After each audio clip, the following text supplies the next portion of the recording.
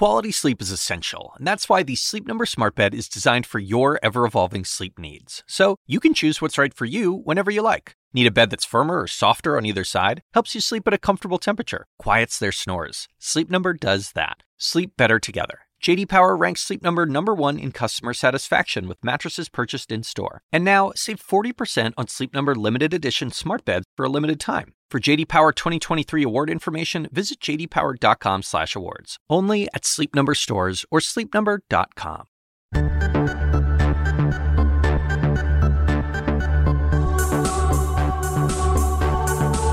Hello and welcome to the second episode of Apollo 11 Beyond the Moon. I'm Brian Stelter, CNN's chief media correspondent.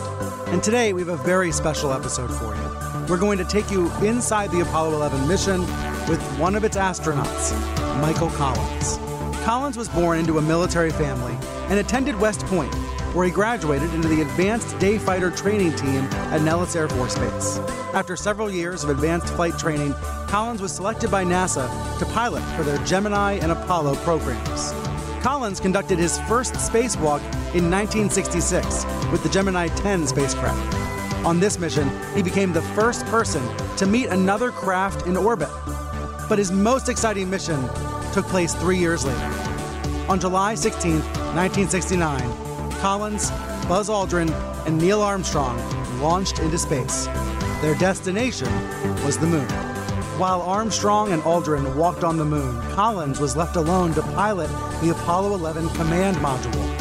For 21 and a half hours, he circled the moon, at times losing all contact with mission control.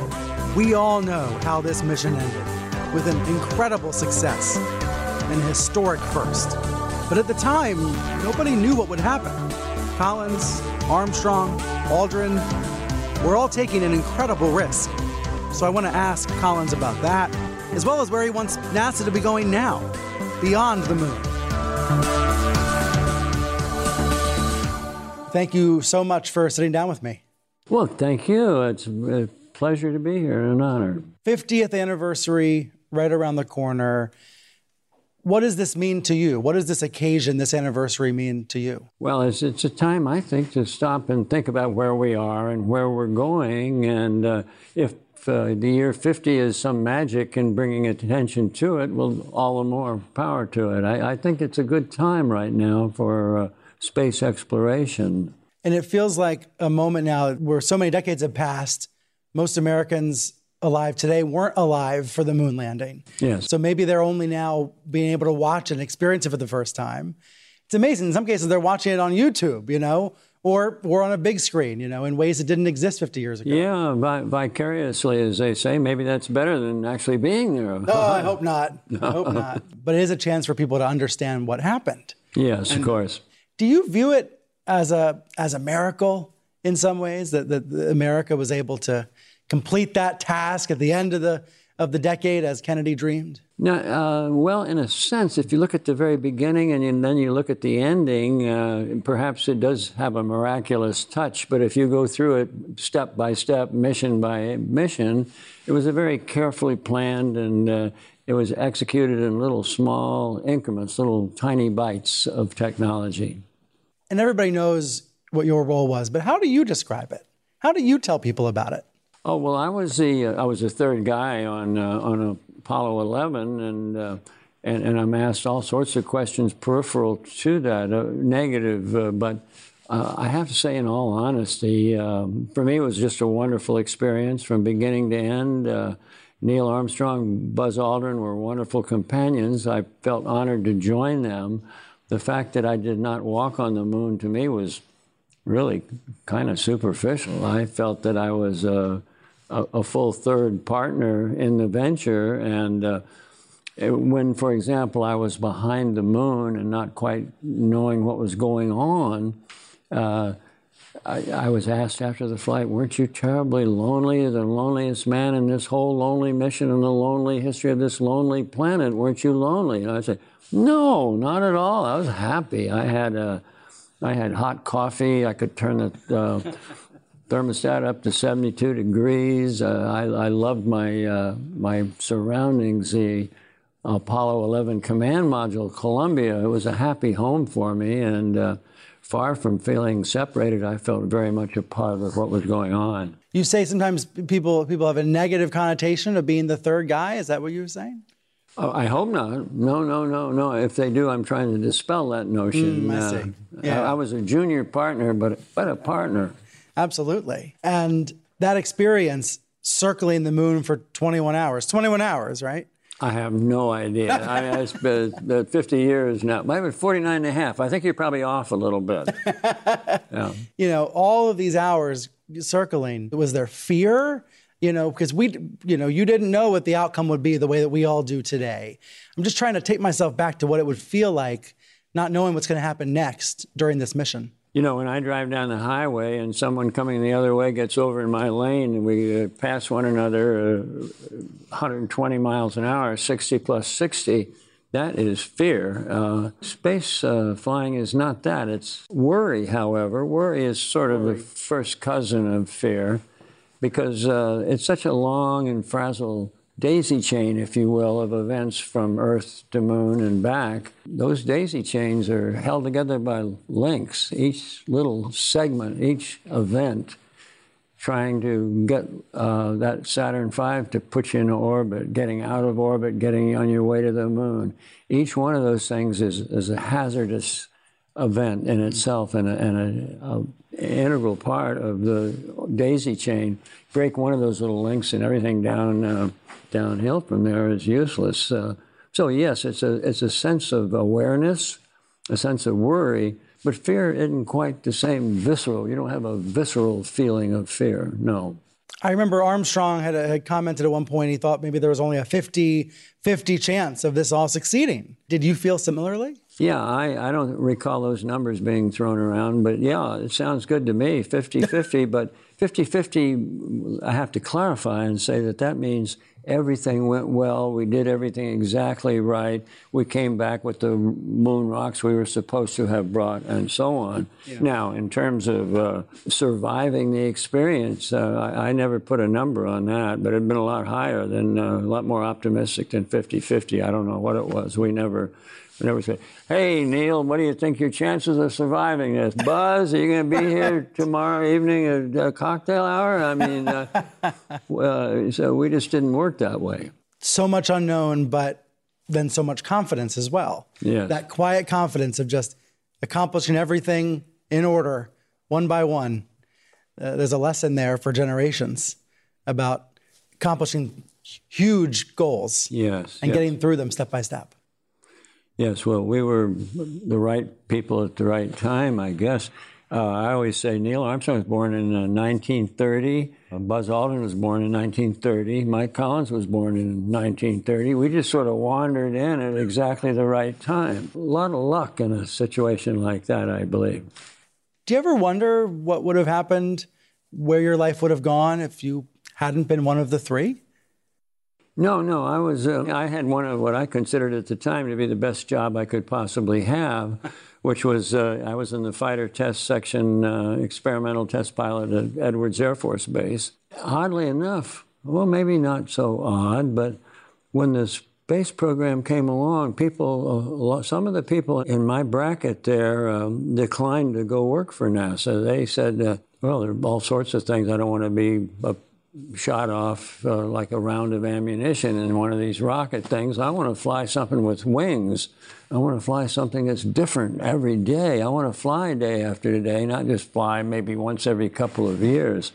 So a lot of experimental test pilots, the space program was okay, but now they were in the minority. Most of them were like I was. We were enthralled by the notion of flying into space higher, faster, off to different places. So we were very pleased when NASA came along, and lo and behold, what were they looking for? They happened to be looking for test pilots. Hearing you describe those years, it makes me wish there was an equivalent project today in America. Well, I think there is a way out there. I call it Mars. I used to joke that after the flight of Apollo 11 that NASA sent me to the wrong place. Actually, I think NASA should be renamed the National Aeronautics and Mars Administration. And I bring that notion with me over the past 50 years. I'm still looking for Mars, and I'm thinking it's getting closer. And we're getting people like Jeff Bezos and Musk who are throwing billions into the kitty to add to what's there from federal appropriations. And so I think we're getting to the point where we have more of the can-do as well as the will-do aspect of going to Mars. And that pleases me a lot. I like that idea. Do you think President Trump is realistic when he talks about his vision for going to Mars?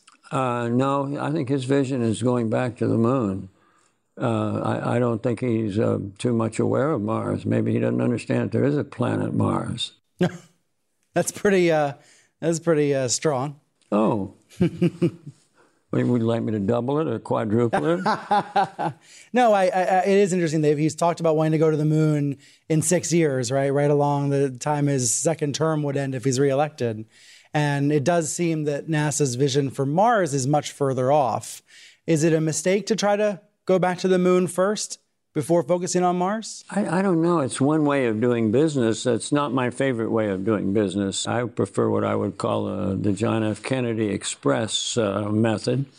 If we want to go to Mars, I think we should so declare, and that be our not just national, but our international human target, our next goal. I think going back to the moon first and filling in some of the gaps of our knowledge is an okay way of doing it. Neil Armstrong was a lot better engineer than I was. He was not here when this notion of going back and having a gateway from the moon to Mars. A lot of experts are really thinking that that's the way to go. I happen to register a minority view and say, I think if we want to go to Mars, we should so declare and go, the same way President Kennedy described the forthcoming lunar landing. Right. If Mars had been an option for you, would you have wanted to go? It's a much further, much more intense journey. Well, Mars round trip is like 2 years. You know, if you count the planets out from the sun, it's Mercury, Venus, Earth, Mars. Ooh, Earth and Mars are right next to each other. Yeah, but it's hundreds of millions of miles. So a round trip to Mars is about a 2-year deal. It takes you maybe 9 months to get there. When you get there, however, you can't turn around and go home. Planets are not in the proper alignment. You have to wait maybe a year. So if you add all that together, it's a 2-year round trip. So that makes Apollo seem like kind of child's play, doesn't it? Really? I would never call it that. Oh, okay. I would never call something that was so heroic for the country and the world child's play. Okay. But hey, you've been there. You've been able to talk about this and inspire people for decades. And the name of our podcast here, this series we're doing is called Beyond the Moon, because it is so essential to give people that kind of inspiration. Hey, I like the title. Do you? Do you have a patent on it? I don't think we do. Well, you ought to get one. I like that. Do you? We've got to keep talking about going beyond the moon. We've got I think so. Be able to learn from what you accomplished and take it further. I wonder, some of your family members came with you today for this taping. What do you share with them? What are the lessons that you've tried to impart from your time in Apollo with your own family and friends? One would be goal setting. I think in our everyday life, we sort of wander around, at least I wander around, not quite sure where I'm going or why. And I think it's good to stop and contemplate once in a while. Where am I in my life? What is it I want to do? Where can I go? How am I going to go about getting there? Once I remember saying to Houston, hey, Houston, Apollo 11, I got the world in my window. And that was it. I could look out the window and there's a tiny little globe. Well, in a strange way, we all have or can have a world in our windows. Maybe the world in our window has got nothing to do with space exploration, but whatever it is, when we consider this dinky little tiny planet we live on, it's our world. It's the world in our window. When we look into our window, are we doing the right things? Are we taking care of the planet? Are we misusing it, and so on? So I think there are some tie-ins there. I've heard you say that when you're up there looking at the Earth from moon, you're thinking about how fragile this planet is. I don't know why that is. I grew up thinking that the Earth was made out of rocks, and when I look back from 240,000 miles, you get the feeling, well, there it is, this thing that I've been looking at. I see the blue of the ocean and the white of the clouds. I see a streak of rust that we call continents, but it's a tiny little thing, and somehow it projects, it almost gives off an aroma of fragility, and I don't know why that is. That reaction was totally unexpected to me, and today I can't explain it, why it looks fragile. But if you examine terrestrial fragility, it's there. I mean, we are treating it as, or making it fragile in so many different respects. It's interesting to hear that you've had 50 years to reflect on that feeling, and it's still something that maybe mystifies you a little bit. It does. Yes, it does. It does. Well, the planet Earth is such a complex thing now, and such disparate attitudes of people who want this, that, and the other thing done. One of the amazing things about the Apollo program, specifically Apollo 11, was that, they put it this way, right after the flight, we were privileged to make a round-the-world trip. I was flabbergasted. Everywhere we went, people said, instead of, oh, you Americans have done it now, they said, we did it. Hey, we did it. We human beings. We human beings did it. Yeah, got together, despite a million different differences that we may have as individuals, collectively, nationally, internationally, we all got together and said, we did it. We did this thing. And I can't think of another instance in which humankind has been more united on a specific project or specific attitude or a specific venture than that one. And that's all the more reason to go do it again. I'm for it. This time, a little further. A little further, yeah. Let's sneak on by the moon and keep going to Mars. You've had 50 years to think about this next question. What shocked you most? What surprised you most about the mission itself? That everything worked. That everything worked. Yeah, it's from here to the moon and back is a very fragile daisy chain of events. These events are held together by individual links. I think once I counted something like 29 of them events along the way. You got to get the rockets to work to get in orbit. Then you got to get out of orbit. Then you got to be on the right path, and so on.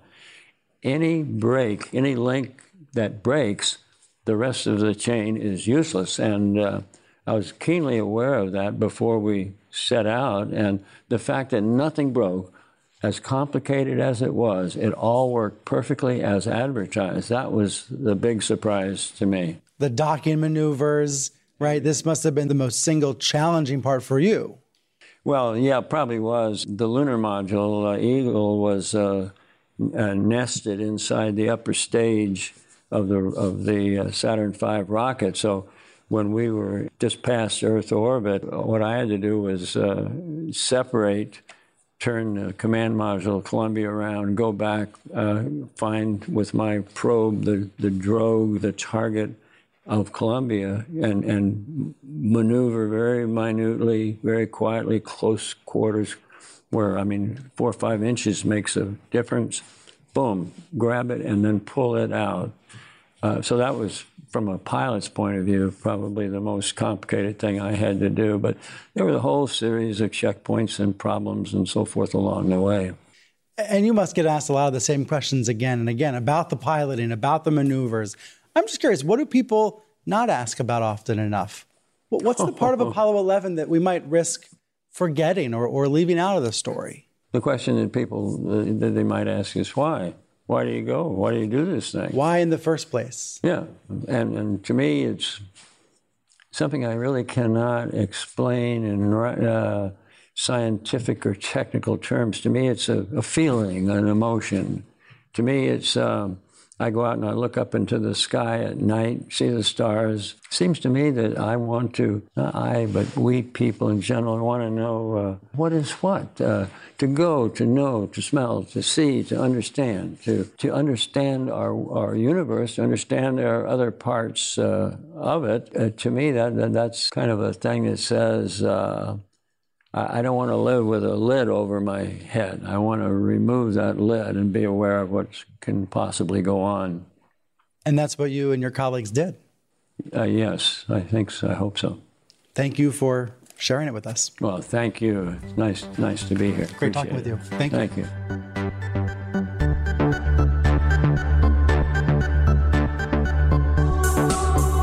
It's amazing to hear about the mission from someone who was actually there. And now, 50 years later, to hear where you hope we are heading next. And thanks to all of you for tuning in for Apollo 11 Beyond the Moon. In our next episode, we're going to discuss the people who worked behind the scenes to make the Apollo 11 mission happen, often for far too little credit. Meet the women and the people of color during the space race. That's coming up next.